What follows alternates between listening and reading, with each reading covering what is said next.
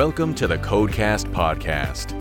Real-world insights for your daily medical coding and billing processes.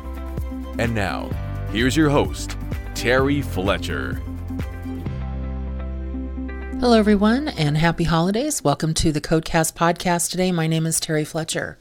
So I know everyone's kind of taken a break from their podcast.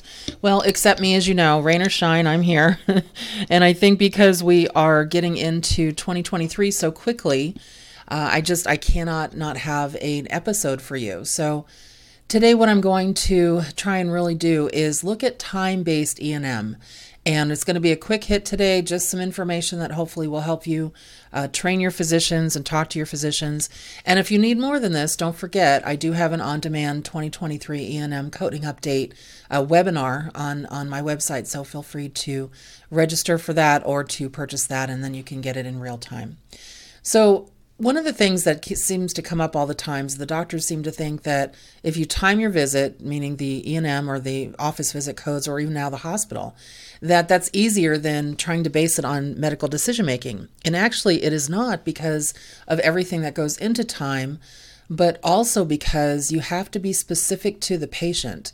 And what I'm seeing a lot of as an auditor is generic statements that are being seen with every patient. So it's just another, I guess, kind of cut and paste type thing practices are doing that is getting us back to the problem we had with the 95 and 97 guidelines of just pulling generic information forward that wasn't really applicable to the patient that is in front of you.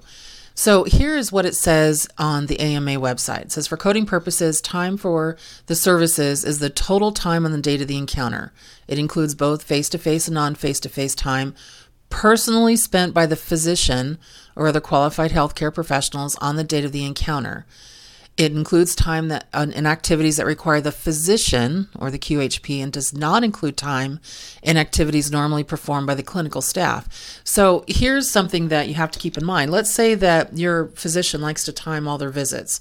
Like I have a lot of clients that do that, and I'm always on them about this. And they have staff that initiate the visit. So whether it be telehealth or in person, the staff takes part of the history, the staff takes, the vitals part of the exam or the constitutional. They do a little bit of the review of systems. You can't count any of that. So if I see in the record where it says I spent 16 minutes providing a history and exam with the patient, and then I know for a fact, or I research it, I'm doing my due diligence as an auditor, that your clinical staff is helping with that, I'm going to start deducting time, and it could actually negate your record. So think about that when you're talking to your physicians about time, because it cannot be included. Any staff member who's obtaining a history, who's helping with the exam, cannot be included. And if your physician is putting down statements of, I just did a history and exam and putting an amount of time, there's nothing carved out for the staff there. And if they are participating in that element of that E&M, that could be a problem if you are ever audited. So what face-to-face services are we talking about? So preparing to see the patient, if you are putting, I would prefer you not to say review test, okay? So I can't tell you it's a mandate, but this is how to be best practices and to be audit proof. You want to be bulletproof here. Instead of saying I reviewed tests, what tests did you review? And what did you see on those tests? Again, obtaining a history, but you have to do it, the physician or the provider. Same with the examination. It has to be medically appropriate for the reason the patient came in. If there's any counseling and education of the patient, you don't want to say, I counseled and educated the patient for 6 minutes. What did you talk to them about? Counsel the patient on the importance of adhering to their medication prescriptions and not only taking half, something like that. If you are charging for any medications or procedures, you can't include those times, but you can include the ordering, again, if you're time basing your code. If it's medical decision making, then you would include that in your categories there and your elements. And documenting clinical information in an electronic or other health record. This part is really interesting because I'm getting physicians saying that they spent, for example, 16 minutes face-to-face with the patient, and then I spent 18 minutes documenting clinical information in the record. So what you're trying to tell people is that you're not documenting as you go. You don't have a tablet or a laptop or some kind of electronic medical record in the room with the patient. And if you're still on paper charts, and trust me, there's still people out there, you're not writing in the record. So you're basically face to face with the patient. You never look down. You're never doing anything to take notes. And then you leave that room. You go to your office, go to a side area where now you're going to document everything you remembered without thinking about the next patient or other things in your head. That doesn't make sense from a workflow perspective. So remember that when you're trying to document in a time-based where it has to make sense. You don't want to carve out too much, otherwise it's going to look suspect. And I've seen that, oh my gosh, so many times, and I'm just like, this is not going to fly. And you're also there to tell the patient's story. So for example, this is what you would document. I spent 32 minutes today examining the patient, documenting in his chart, ordering a sleep study, and discussing his case with the pulmonologist for possible referral for beginning stages of COPD. Patient has severe breathing issues. I will talk to Robert or discuss with Robert, that's the patient, when they can get in to see that other provider. Something like that. A patient returns for follow-up of hypertension, which is well controlled on medication, and diabetes, non-insulin dependent management. You see, I not only gave the diagnosis of what the patient's being seen for, but the status of that diagnosis. Due to the patient's extreme fatigue, I will order a thyroid panel. Not just thyroid panel ordered. You have to say why, and it has to be related to that presenting problem or problems addressed. Or decrease Lipitor to blank milligrams as the patient has lost 75 pounds and through diet modifications has reduced their cholesterol levels. That's personal to the patient. What I wouldn't want to see is 50% of the time spent in today's visit was counseling. Okay, for what? Patient returns for follow-up. That's a killer.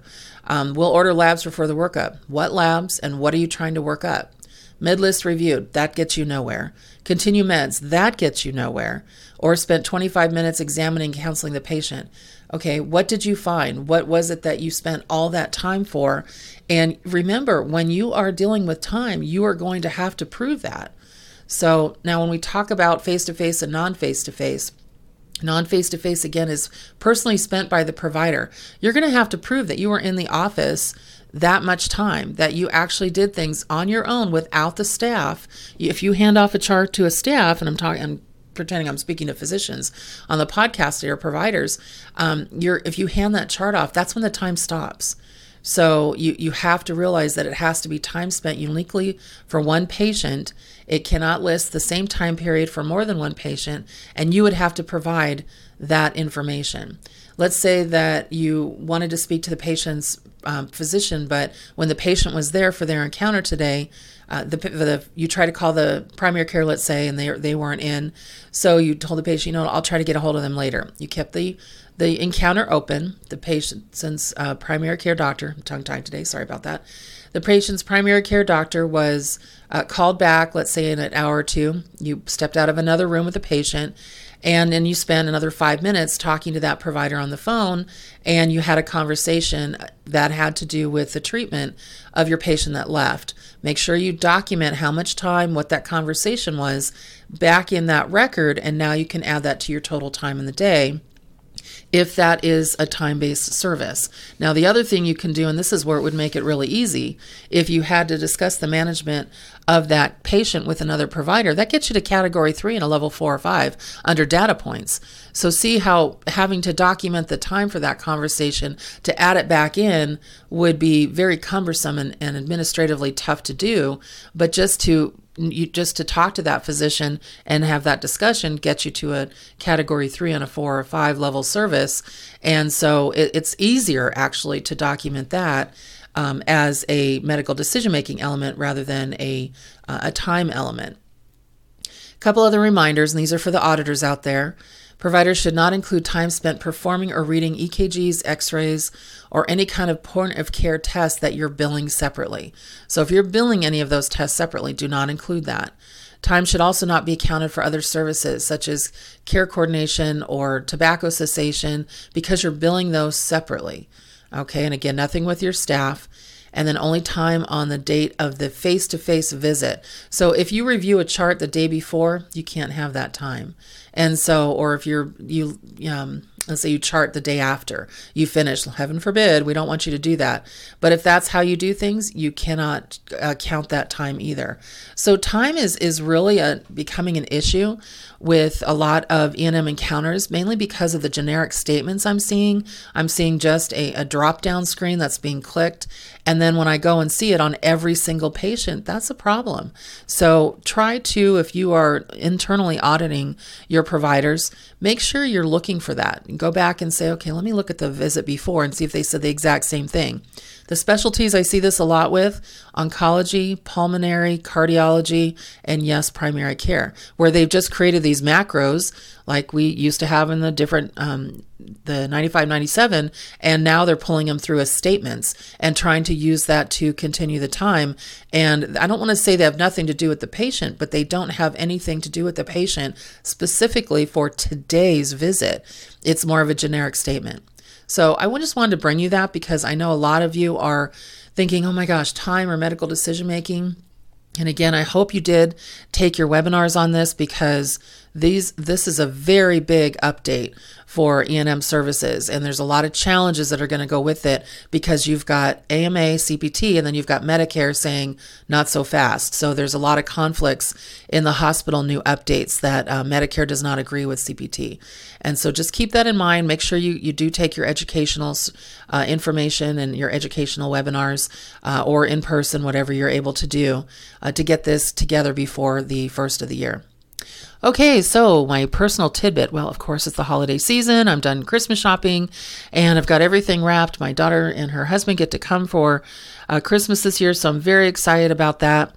So what is the guilty pleasure that I'm watching over the holidays? Okay, well, there's one movie, because I've tried to watch a couple of those cheesy Christmas rom-coms. They're so terrible. But there's one from 2020 that I found on Netflix, and it's called The California Christmas, and it's based in Napa. So if anybody gets a chance to look at that, it's very cute, and it's not cheesy. I hate cheesy stuff like that. It's just like, really? And then also the Christmas holiday or the holiday baking championship. So I just root for people, and sometimes I don't. Sometimes I'm like, okay, vote her off the island there. But this one is really good this year. So if you get a chance to look at the season this year for holiday baking championship, take a look at it. It's every week somebody gets voted off, and you can find it on Amazon Prime. So if you have that, but it's very good. And the last thing, I mentioned this a couple of years ago, for those of you that are ordering from Amazon, make sure that you pick the Amazon box option. Otherwise, some things will get delivered to you in the box that it comes in that has what you ordered on the outside of the box. But before you click purchase, it'll actually say if that box may or may not have that on the outside, and you can switch it where they'll put that box inside an Amazon box, especially for those of you who have small kids. It happened to me one year when I got my husband a barbecue years ago, and it came in a big box that said barbecue on it. And luckily he wasn't home, but I was like, seriously, that doesn't help at Christmas. So everyone, I hope you have a great Christmas. For those of you that celebrate Hanukkah, I know that started this week and this past weekend. So happy Hanukkah, happy Kwanzaa, everybody, happy holidays. And I'll talk to you next week on the Codecast podcast. For more information on medical coding, billing, auditing, and compliance, including how to hire Terry, follow Terry on Twitter @TerryCoder1 or visit her website at www.terryfletcher.net. Podcast producer Joe Kuzma. Music producer Dassassin Music.